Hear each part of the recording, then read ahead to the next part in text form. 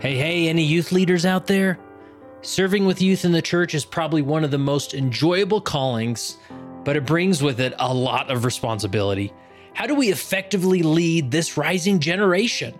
Well, I have good news for you. Leading Saints has organized the Young Saints virtual library, where we have 20 plus hours of presentations all about how to lead youth. We cover topics like how to help youth transition into adulthood, how to help them avoid loneliness, how to handle smartphones in class, and we even go over scientific data about how Latter-day Saint youth differ from other youth.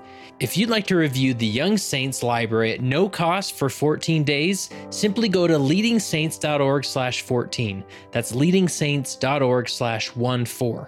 While you're at it, we'll give you access to all of our virtual libraries that cover several leadership-related topics. So click the link in the show notes or simply visit leadingsaints.org/14.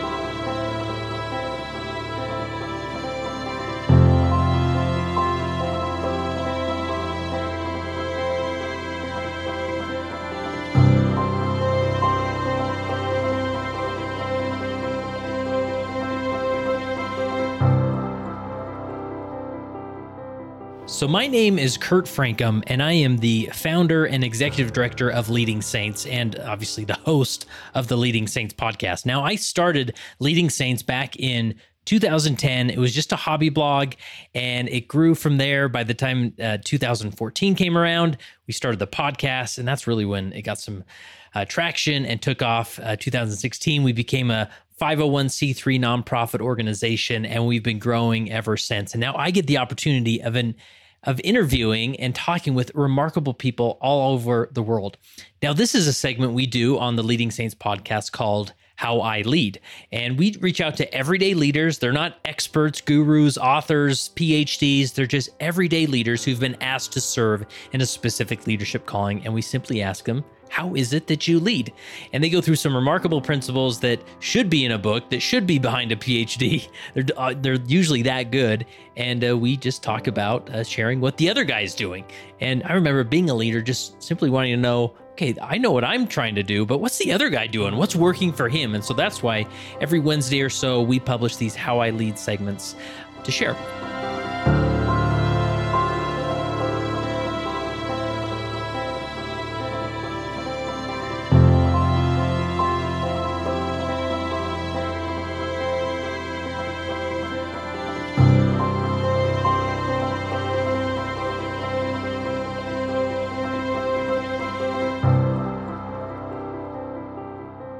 All right, we're jumping into this How I Lead interview with Justin Sorensen from Muncie, Indiana. How are you, Justin?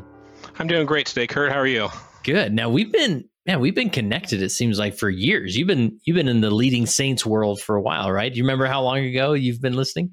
Well, shoot, it probably would have been at least 11 or 12 years ago, probably. It was back when I was serving as Elders Quorum president of my ward, and nice. You were publishing some information about home teaching and things like that, and that kind of hit my radar as I was trying to become a better Elders Quorum president, and cool. Started following you back then.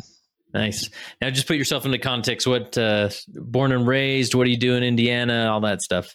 Yeah, sure. So I was born in Utah, and then we moved to Tennessee when I was about 9 or 10 years old, and then lived there for a couple of years, and then moved to northern Indiana when I was 12, and grew up there, served my mission in South Korea, came back, and went to school at Purdue University, and got married while I was there, and me and my wife have lived in basically central Indiana for the last 23 years as I've moved around from a couple positions.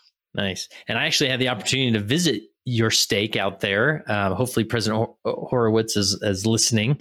He was a great host to me and allowing me to do a fireside there. And then I think I interviewed, I'm trying to think if I did any, it was so long ago if I did any interviews while I was out there, but nonetheless, it was fun to experience the spirit of your stake. And I'm sure it's still awesome, right? Yeah, it is. Absolutely. President Horowitz is still serving as our stake president, does a great job, and had a fun time there with coming over and doing that the fireside that night.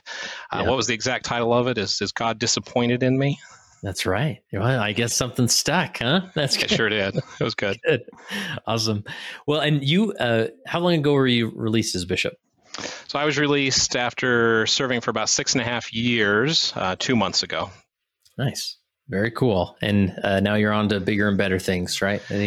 I am. So 3 days after I was released as bishop, the temple president called and said, "Hey, do you want to be a shift coordinator?"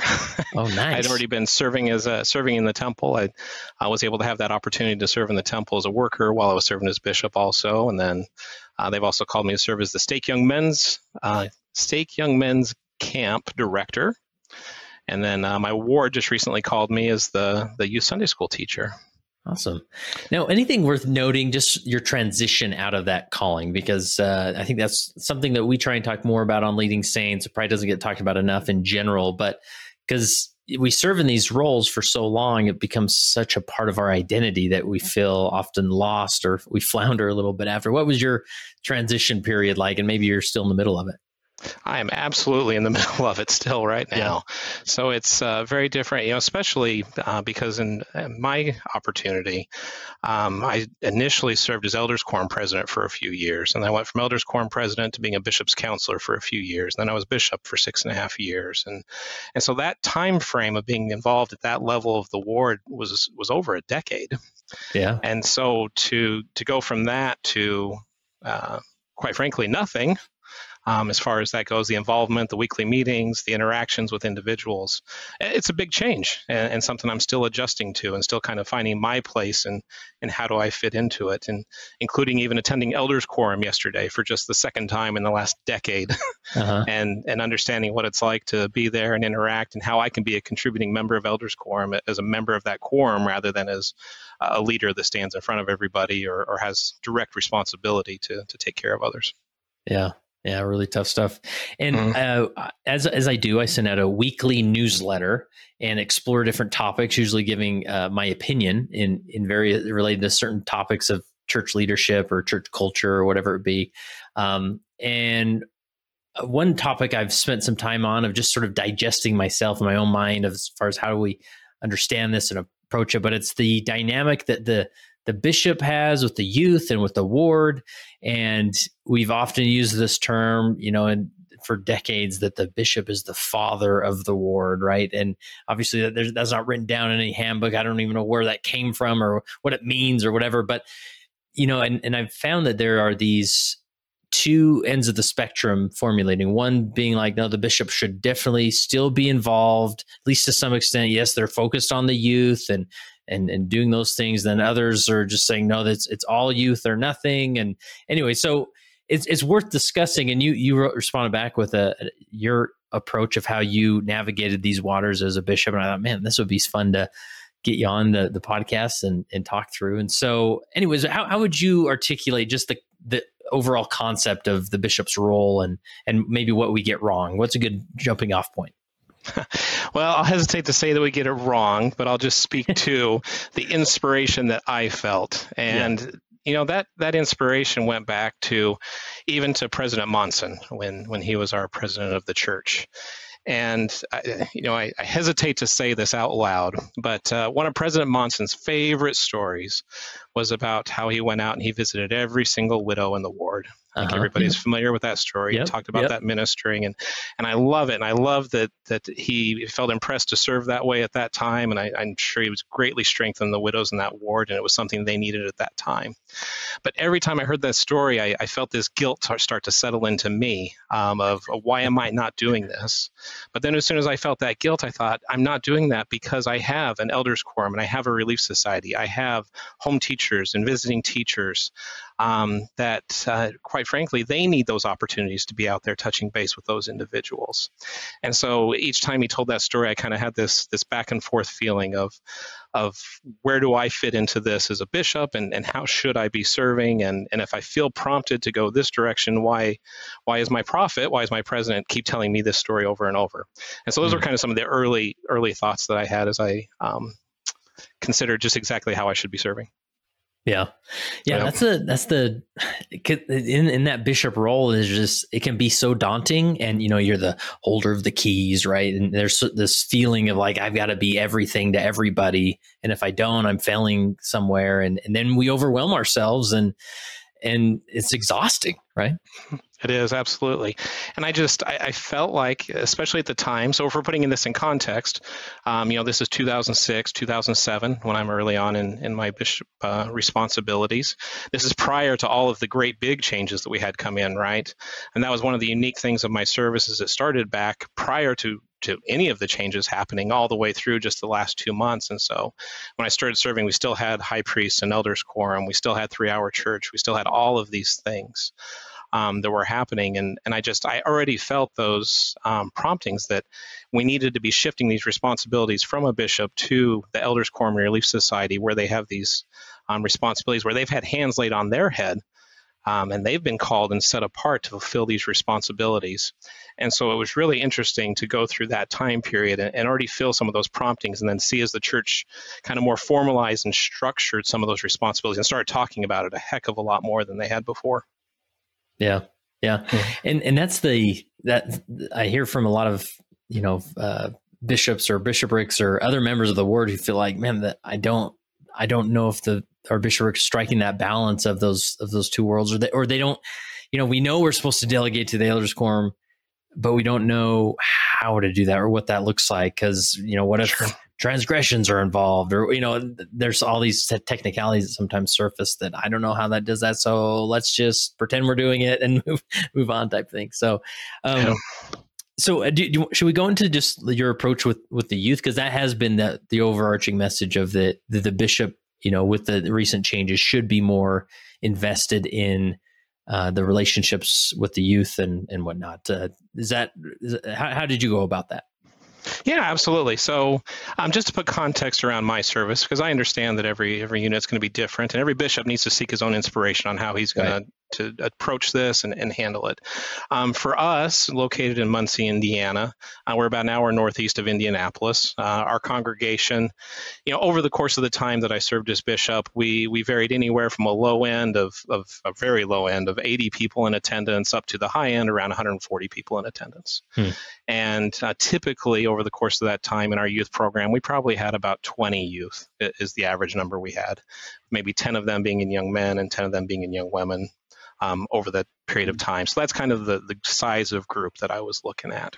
Gotcha. And as I sit down and look at kind of how we structured it, I think we can split it up. We have 3 leadership principles that were presented to us as they started to roll out the new youth program a few years ago.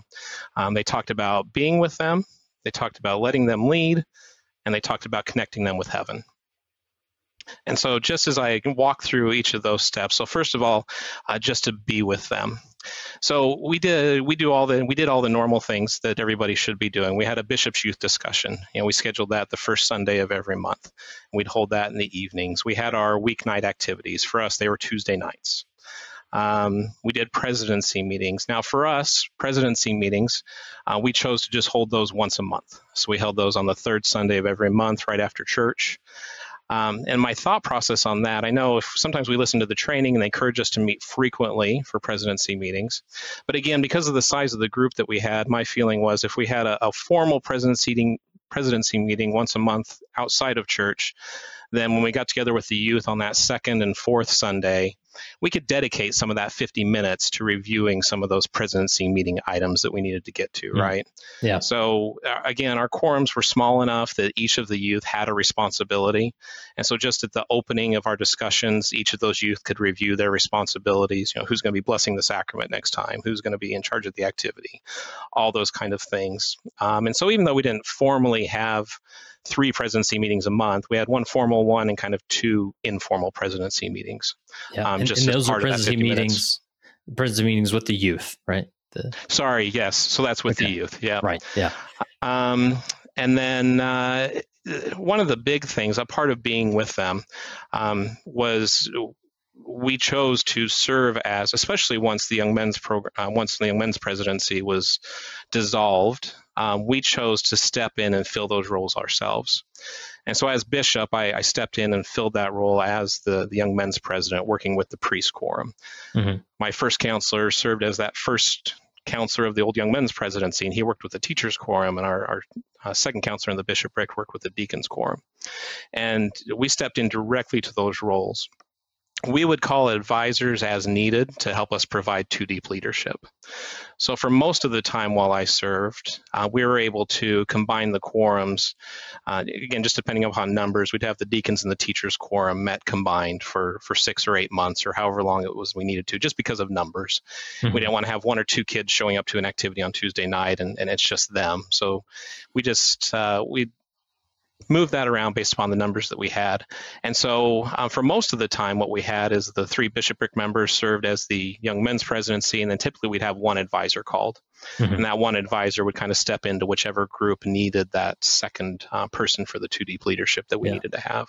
And typically it's often sort of the thing, like we know that there's no more young men's president, but we sort of sometimes function the same with, well, we've called just 3 advisors, and in spirit, they're sort of the old young men's president, right? And so nothing's really changed. We just call them differently. But I love this approach of you really took some ownership of saying like, no, we're not just calling advisors as a young men's presidency in practice. We're really taking this over and stepping into these roles and then using them as an advisor, right? Absolutely. And, again, this is one of those things I hesitate to say out loud, but when I was sitting there in General Conference and I heard the announcement that Young Men's Presidency was dissolved, I breathed a sigh of relief. Because here I had been struggling with, as a bishopric, we're supposed to be involved with the youth, but I needed to do that through a Young Men's Presidency and then through to the youth. Yeah, and by managing them, right? Mm-hmm, yeah. And so we had Young Men's Presidency, was doing a fantastic job. I worked with them wonderfully, but it just always felt like I was that one step removed from working directly with the youth, that I felt like I needed to be doing more. And the Young Men's Presidency at the time, they were extremely gracious. They allowed me to be around as much as I wanted to be, and they accepted that. But quite frankly, to be able to interact with the youth more directly, that's something that really spoke to me as soon as I heard that announcement in General Conference. Right. Imagine probably some people, when they heard that announcement, it might have scared them a little bit. Yeah, for sure. And was there anything specific you did in order to do that? Or was it just like sort of a mental framing of like, I'm going to take more accountability? Or was there anything you did to really communicate that to the advisors, that they weren't just another, a young men's presidency in spirit? When we extended the calling to them underneath that new structure? Yeah, or just anything you did specifically to communicate that? No. I mean, I think it was very clear, just based on the way we led and the responsibilities we laid out. The advisors still had responsibilities. Uh-huh. So, for example, before I was released, we had an advisor called to help me serve with the priest quorum, and his responsibility was to make sure he was communicating with the youth throughout the week on what the activities were coming up and who has the activity and is it lined up? Do you need any help? And things like that. So I think just by the nature of how we set up the responsibilities, it was pretty clear right away that our bishopric is going to act as that young men's presidency, and we need you here to help support us in supporting those youth. Yeah, awesome. So anything with this first principle, be with them, that we haven't covered as far as how you did that? Sure. So a big piece to being with them also is communicating with them, right? Mm-hmm. And it's so frustrating because we have so much technology and it should be so easy to communicate, but it's not. It's not at all. We went through several various stages. When the Circles app came out, we gave that a try and tried to implement that, and that just didn't work quite right for the group of youth that we had at the time. The 2 best ways that we had to communicate people with the youth was one, just a standard text message, a group text message. That worked well for a certain group of our youth. But then actually over the last about year or so of my service, I had a group of priests that we set up a Discord server. So as I talked with them, what's the best way to communicate with you guys? They immediately said, well, we're all on Discord. Yeah. So and Discord is like an app, right? Like it is. It's an app. Similar like Slack or things like that, right? Yeah, I think it's big for the video gaming community, from what I understand, and so that's why all my youth were already on it. Oh, cool. But one of the youth, he set up a Discord server specifically for our priest quorum, and I actually ended up really, really liking that app to be able to communicate with them. We're able to add and remove people very simply, and we could always make sure we had a couple of adults on the communications. And so it just worked out really, really well. I was pleasantly surprised with it. And the idea is that you can make general announcements, or you can make groups that you can speak to specifically, or it's a little dynamic that way, right? Yeah, they call it a Discord server, and we have all the priests were in that server, and we could add our advisor in there, and you can set up channels within that for specific topics. So we had a topic for the lessons, who's teaching the lessons coming up, what another channel for the activities coming up. Of course, one of the young men set up a channel for memes, so we had a meme channel you keep they it had to fun, share right? memes. Absolutely, they did. And so just communicating with them constantly is an important part of that, being with them, Nice. being readily available to be able to answer and go back and forth and talk with them in a safe space was super important. Yeah, and I just love that approach of you went to them and said, how do you want to communicate, as a body, rather than, I think most people just default to a group text or a group me, which it seems to work for some people, but it's interesting to hear other organizations like yours try some other apps and things. Yeah, it was great. And that was, especially with that Discord server, I probably had the most interaction with the youth when we were on that platform for that time. Awesome. Yeah. What else with being with them?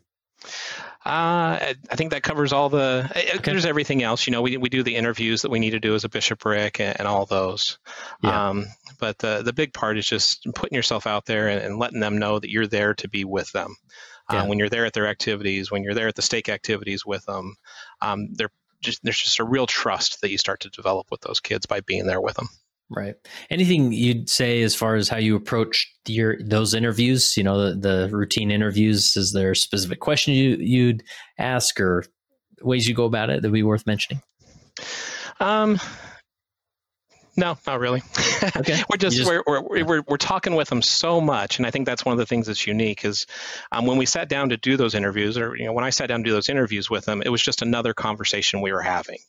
It wasn't a big event quite frankly, it wasn't a big event for them because I was with them and we talked with them so much. There was just another conversation that we had.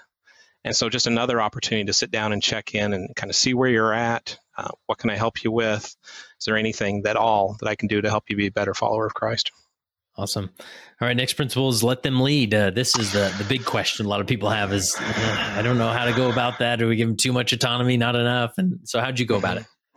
Well, I'll start off by saying what the gold standard was that I had in my mind of what letting them lead looks like. And this is what I trained my young men's and young women's presidencies on and bishopric later on.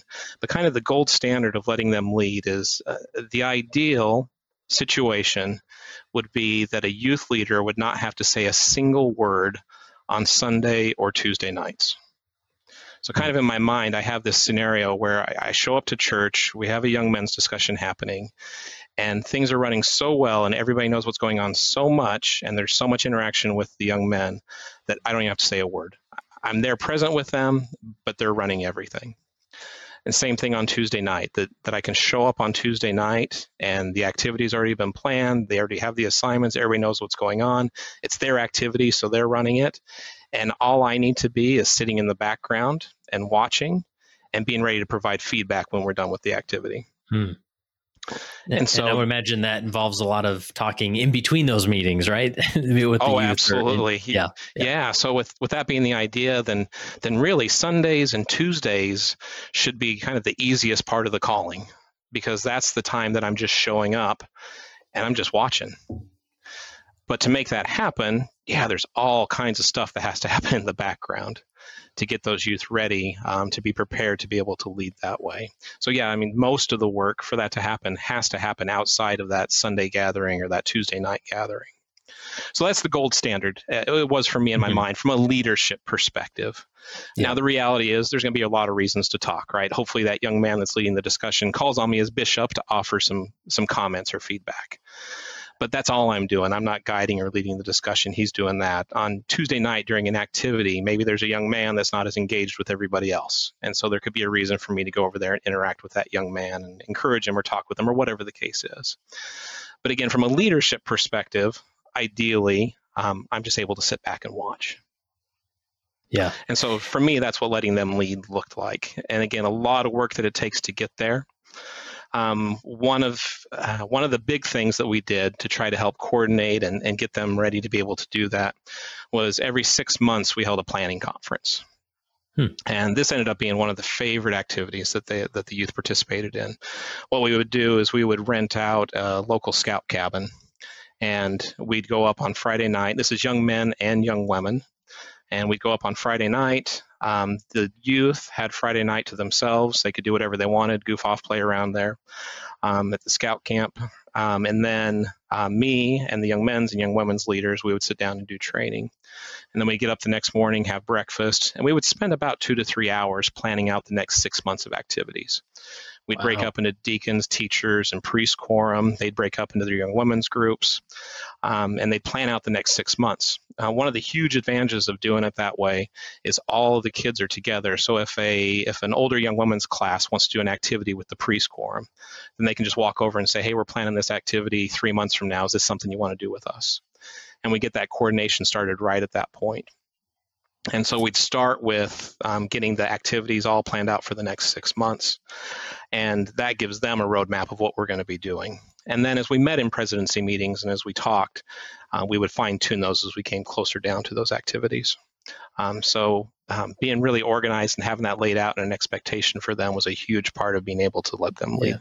Yeah. And what facility was this at where you did this? We did it at a local scout camp. Oh, okay.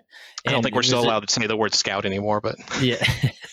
And so you would just check the availability of that facility and yep, and pay whatever fees are involved, and then we did. It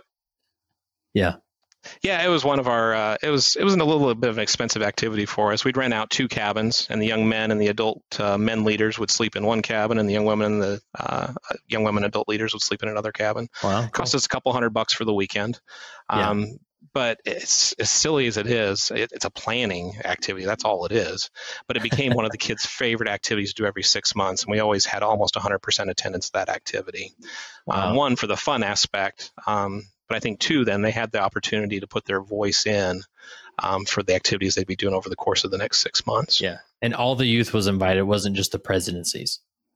It was all the youth. And again, we were small enough that oftentimes all the youth had some type of calling that would have involved them anyway. Periodically, we'd have 1 or 2 that weren't, and we'd still invite them, and they had an equal voice in that discussion. Yeah. Oh, I love that. And again, like you said, it might have been a little costly, but you could accomplish so much just in that one weekend that, man, it probably saved a lot of time and effort elsewhere.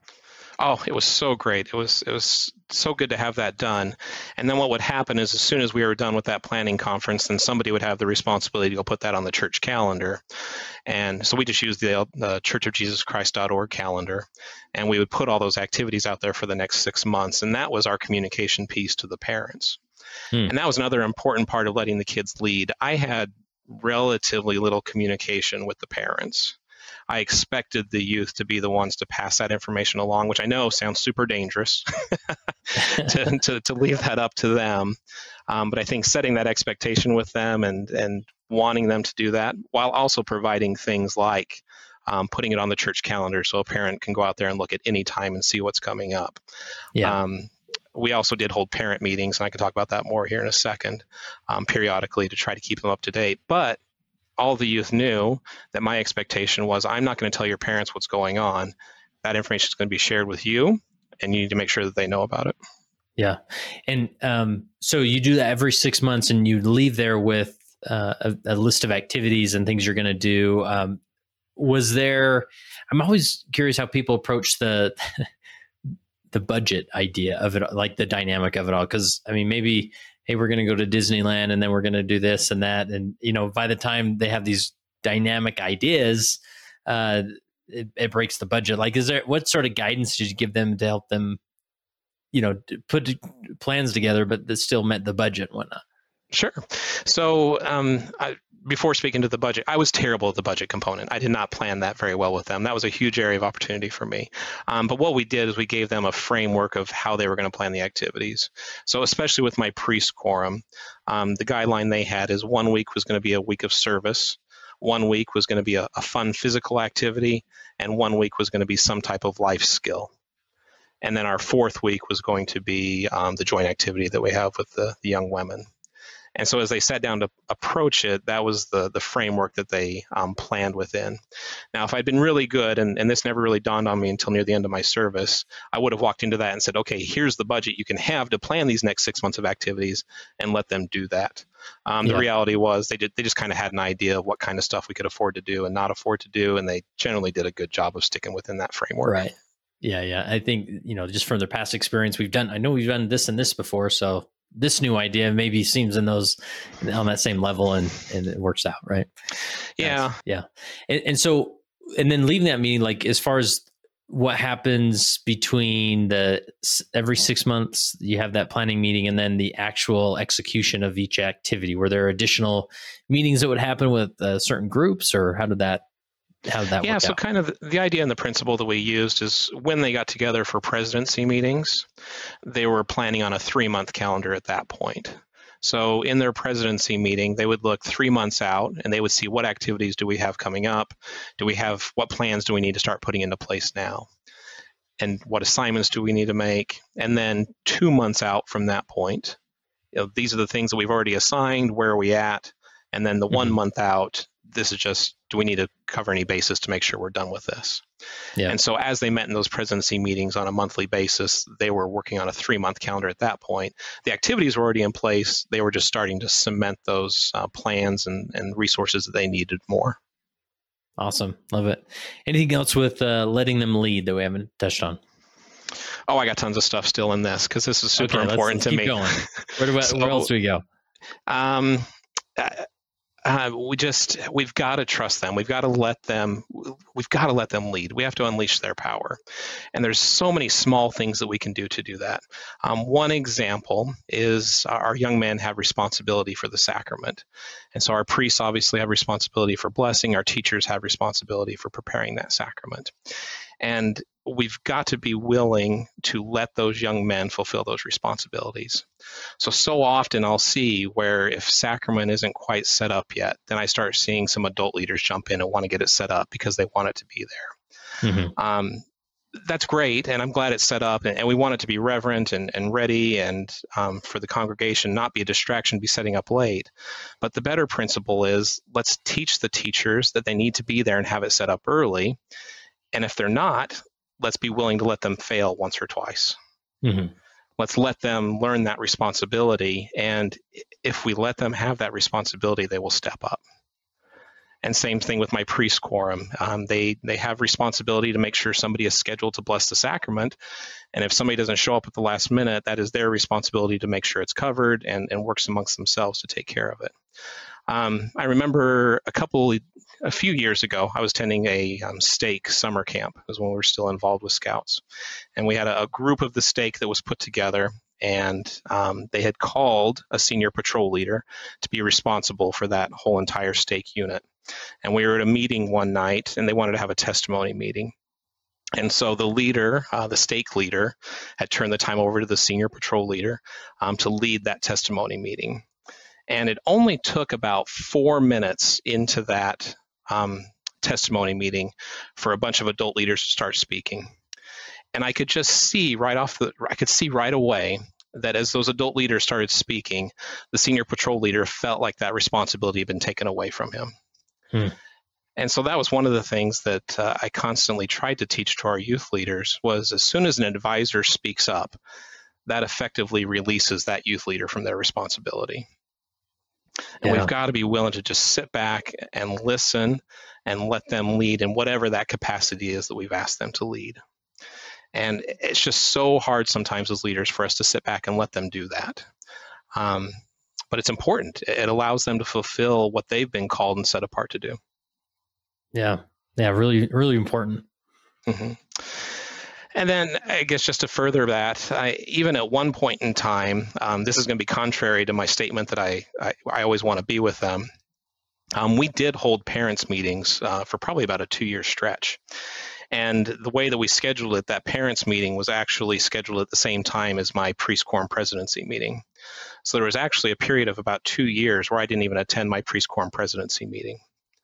But that was because I was able to prepare the young man that was going to lead that, and he was able to have that presidency meeting in my absence. Again, it takes a lot of work to have him ready to do that, but what a great experience for him to be able to lead and guide those presidency meetings without me needing to be there over his shoulder.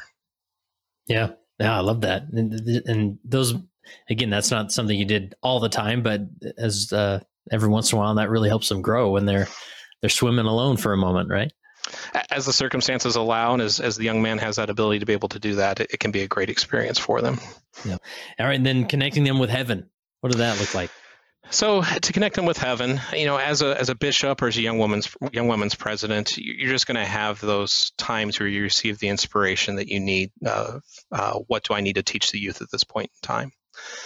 And so there was several different themes over the course of my service that we chose to focus on. One of them very early on was talking about the importance of the sacrament. And we really wanted them to be connected with the importance of that ordinance. We wanted sacrament meeting to be something meaningful and important to them. And when I say them, I mean the young men and the young women. That's something that between me and the young women's president, we both wanted them to be able to have those opportunities and feel some kind of responsibility for it.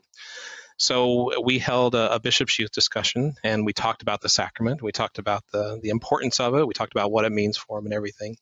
And we really emphasized their role and their responsibility to be able to set the tone for sacrament meeting for the ward. Now, traditionally, that comes from the young men's side, right? Because the young men are up there with the sacrament, preparing to pass it and prepare it and bless it and everything. So we talked about that and the importance of having the sacrament prepared early and being in your seats early and setting that example. But then also we wanted to give the young women responsibilities to be able to help with that tone in sacrament meeting. And so what we did back then, this is when we still had beehives and Maya maids and laurels. We assigned or we extended callings to all of our beehives to be greeters. And then we assigned our Maya maids, we gave them callings to serve as the ward choristers. And then we assigned our laurels or gave them callings as what we called ministering assistants.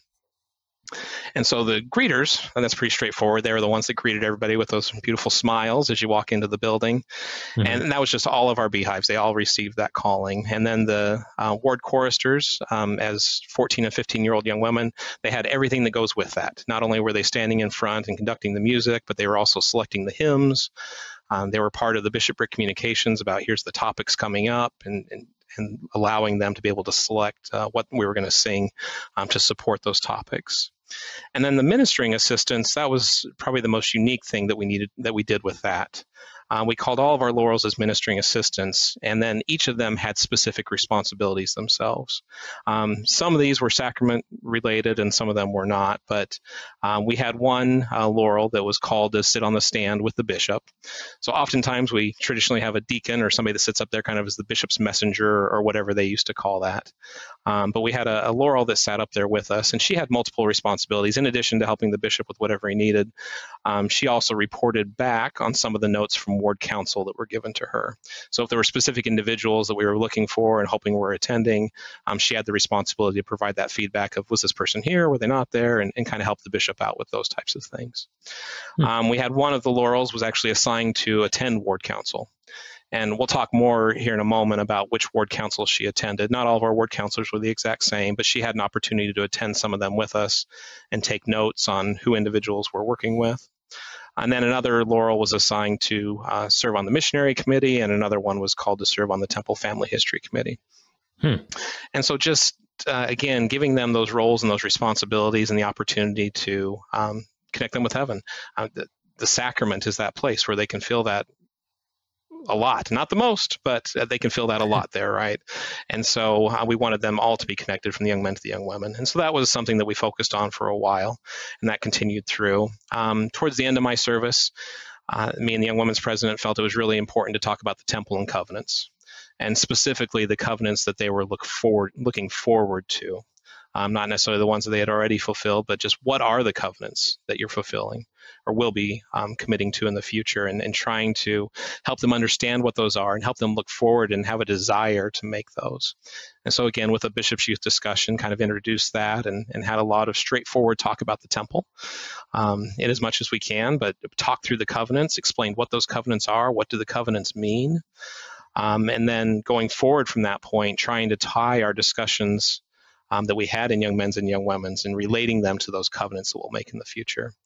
So I guess underneath that connect them with heaven umbrella, it's just always being open to that inspiration, and especially as a bishop, working in tandem with that young women's president and seeing what is it that the youth can and should and need to hear from us at this time.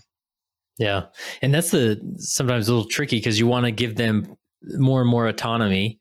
You want to step in and dictate what your agenda is, but at the same time, you still are the bishop and you still are receiving that inspiration, and there are those moments saying, hey, we're going to do a thing where we talk about the temple, and this is, I feel impressed to go this way, so we're going to go that way. Right. And then, but sure. Nonetheless, it's one thing to do that while they still know, we still have a lot of opportunity to lead and our voice is heard, and we're definitely involved rather than just getting dictates from the adult leaders.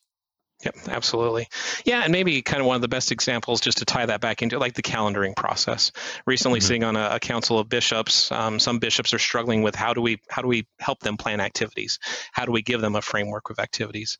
Again, there's nothing wrong with saying, here's your framework. We want you to do service one week. We want you to do a fun activity one week. We want you to do a life skill one week. There's nothing wrong with setting a framework for them, and then within that framework, allowing them to do whatever they want to do with that. Yeah. Yeah, I love that. That's a great way to frame it, is a framework. So yeah. Good. Now, I think the other thing was the ward council approach that you did. Well, so to be able to be so involved with the youth, you got to be willing and you got to be ready to let the ward council serve. And in the email that we went back and forth on, kind of my view of the ward council is that the ward council serves as the board for the ward.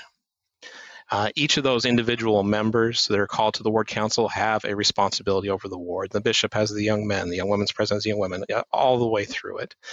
And the bishop then kind of acts as the chairman of that board. You're managing that board when you get together for ward councils, and you're helping to provide the support to that board that they need to support their individual organizations. I had a previous, the stake president that was serving when I was called as bishop. One of the instructions that he taught us on was it would be very appropriate as we extend a calling to somebody serving on the ward council, again, to frame it as, I would like to extend an invitation to you to serve as a member of the ward council with specific responsibility for the sisters in the ward. So you're calling them as Relief Society president, but framing that as, I need you to serve as a member, I would like you to serve as a member of the ward council with this specific area of responsibility. Yeah. And so when we come together as a ward council, it's not the bishop's council, it's not any individual member's council. It's a group of us that serve this congregation that we all have an individual and unique responsibility for. Yeah, that's really empowering, and to frame it that way. Because it's so easy for these organizations to be in their silos, right? And then once a month or a couple times a month, they come together, but they're still sort of in their silos and they're sort of protecting their own boundaries here. It's like, hey, but we want our agenda to move forward, but to see them and invite them into as a group or a board or a council with a unified objective, that it's really empowering and enabling for that group of people. It is for me. And again, as a bishop, we can't do it all. And I don't think that we've been asked to do it all, but we need to be willing to let each of those representatives be responsible for the organizations and the individuals that they've been called to serve. Yeah, cool. Any other dynamics with the ward council that we haven't mentioned? I've got a whole list of principles to go through with them as well. All right, let's do it. Start at the top. All right. So I've never heard the be with them, let them lead, and counsel or connect them with heaven connected to the word council. But as I considered kind of how to present these principles, it really led me to that. So again, starting with be with them, as a bishop, we need to be with the ward council. Now, if we read the handbook, I think it says we need to meet together frequently, and it allows exceptions or whatever. I guess I have to double check. I think it still says weekly, but now I don't remember off the top of my head. Yeah, sure. But the way that we chose to meet was we met one Sunday a month for the full bishopric agenda, for the full ward council agenda. So if you look in the handbook, it lists all the different areas that could be covered in a ward council. And we chose to meet once a month with that full agenda in front of us. So we scheduled it for an hour. And that includes everything that's typically in there. It talks about the calendar. It talks about temple family history, missionary, sacrament meeting topics, teaching in the ward and the teacher councils, and all the other assignments, the new members, and everything else that we need to. So we met once a month before church and just went through that entire agenda. And then the other weeks of the month, we just met directly after church, and that was strictly focused on people. And so the charge that I gave to the ward council members was when we come together for that meeting, and it was meant to be about a 10-minute meeting, that every member of the ward council should come to that with somebody to report on that they or their presidency is going to be ministering to over the course of the next week. And really encouraging them to seek that inspiration and guidance they need of who is that individual that we can minister to over the course of this next week that will help them. And so when they came to that meeting, they would report back on whoever it was they had the previous week, and then whoever they were going to reach out to the following week. And again, we just kept that to about 10 minutes, and we did that right after church every single week. And that is the ward council that we would invite one of the young women to participate in. She would be there with us, and she would take notes on who each of the members of the ward council would be following up with or ministering to over the course of the week, and be the secretary for us for that group. So that's how I was with them. We met weekly, but we mixed up how we had those meetings and what we were focusing on. Awesome. Anything else on your list there for the ward council? Well, now we got to get to let them lead. Oh, okay, that's right. Yeah, there's an order here. All right, there is. How did you do that? So to let them lead, when we met together for that full monthly ward council, just about everybody had their own assignments on that agenda. So for example, the Sunday school president, he had his portion about teaching in the ward. It wasn't the bishop talking about teaching in the ward or giving him assignments. It was his opportunity to have that. For the Temple Family History Review, the Elders Quorum and Relief Society president would report back on whatever their counselor is working on. For the missionary review, same thing. And so just giving everybody a responsibility, as part of that board, and having everybody be a contributing member of that council. Everybody had their responsibilities.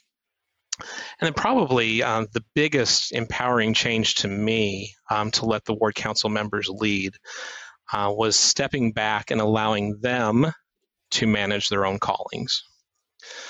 So meaning, for example, a Relief Society president feels inspiration to call somebody into the Relief Society organization. In a ward my size, when they do that, most of the time they're asking for somebody that's already serving in their organization. Yeah. So it's very typical that person wants to call somebody, so they go to the bishop or the bishopric member and say, hey, I want to call this person to this calling.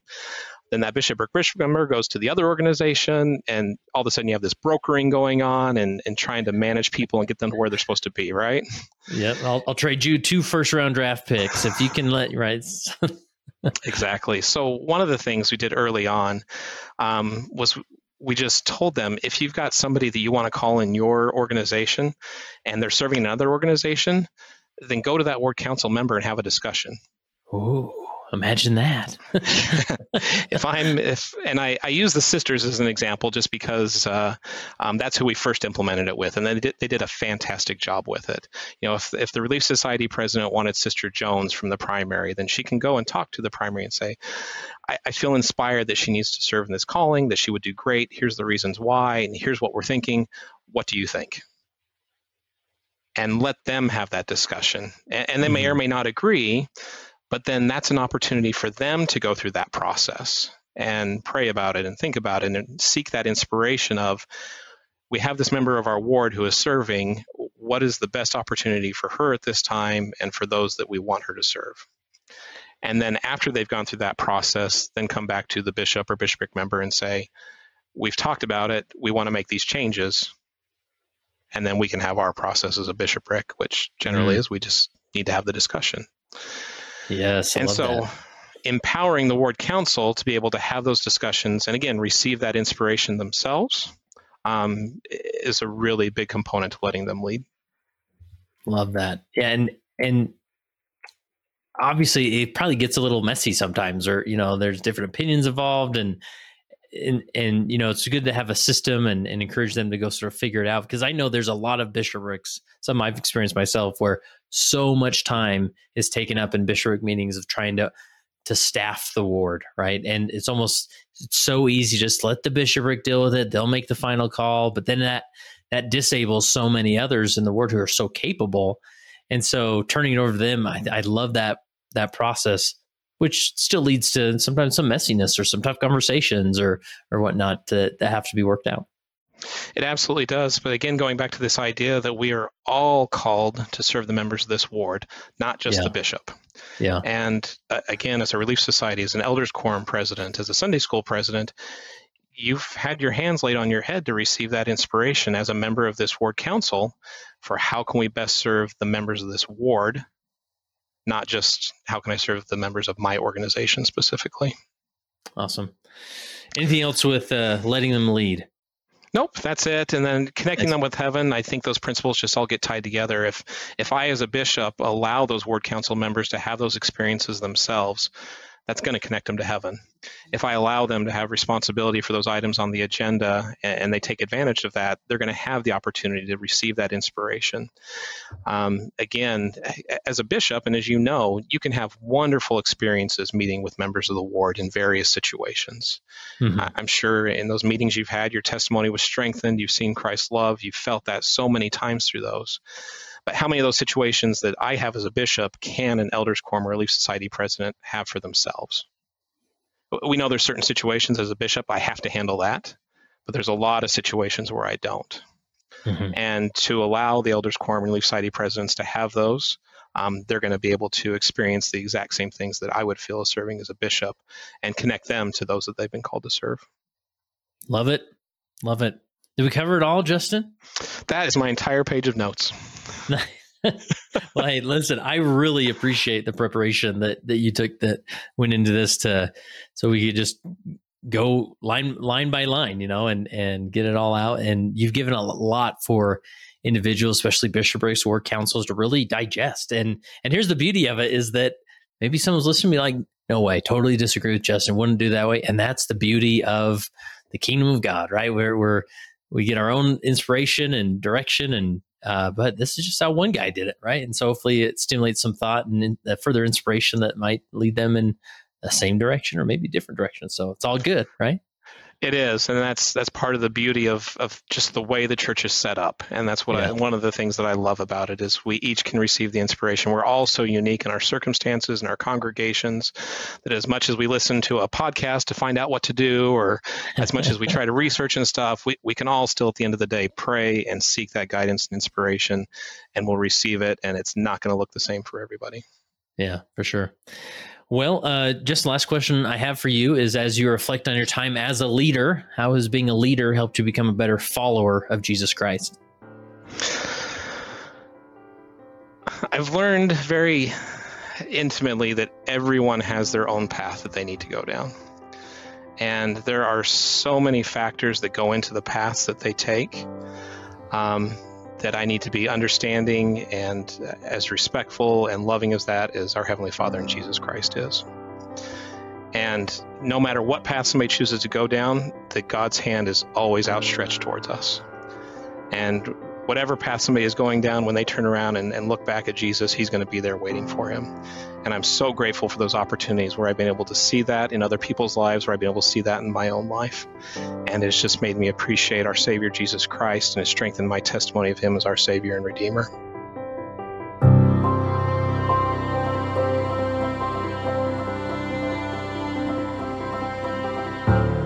And that concludes this How I Lead interview. I hope you enjoyed it. And I would ask you, could you take a minute and drop this link in an email, on social media, in a text, wherever it makes the most sense, and share it with somebody who could relate to this experience. And this is how we develop as leaders, just hearing what the other guy's doing, trying some things out, testing, adjusting for your area. And that's that's where great leadership's discovered, right? So we would love to have you share this with somebody in this calling or a related calling, and that would be great. And also, if you know somebody, any type of leader who would be a fantastic guest on the How I Lead segment, reach out to us. Go to leadingsaints.org/contact. Maybe send this individual an email letting them know that you're going to be suggesting their name for this interview. We'll reach out to them and see if we can line them up. So again, go to leadingsaints.org/contact, and there you can submit all the information and let us know. And maybe they will be on a future How I Lead segment on the Leading Saints podcast. And remember, go to leadingsaints.org/14 to access our full Young Saints virtual library.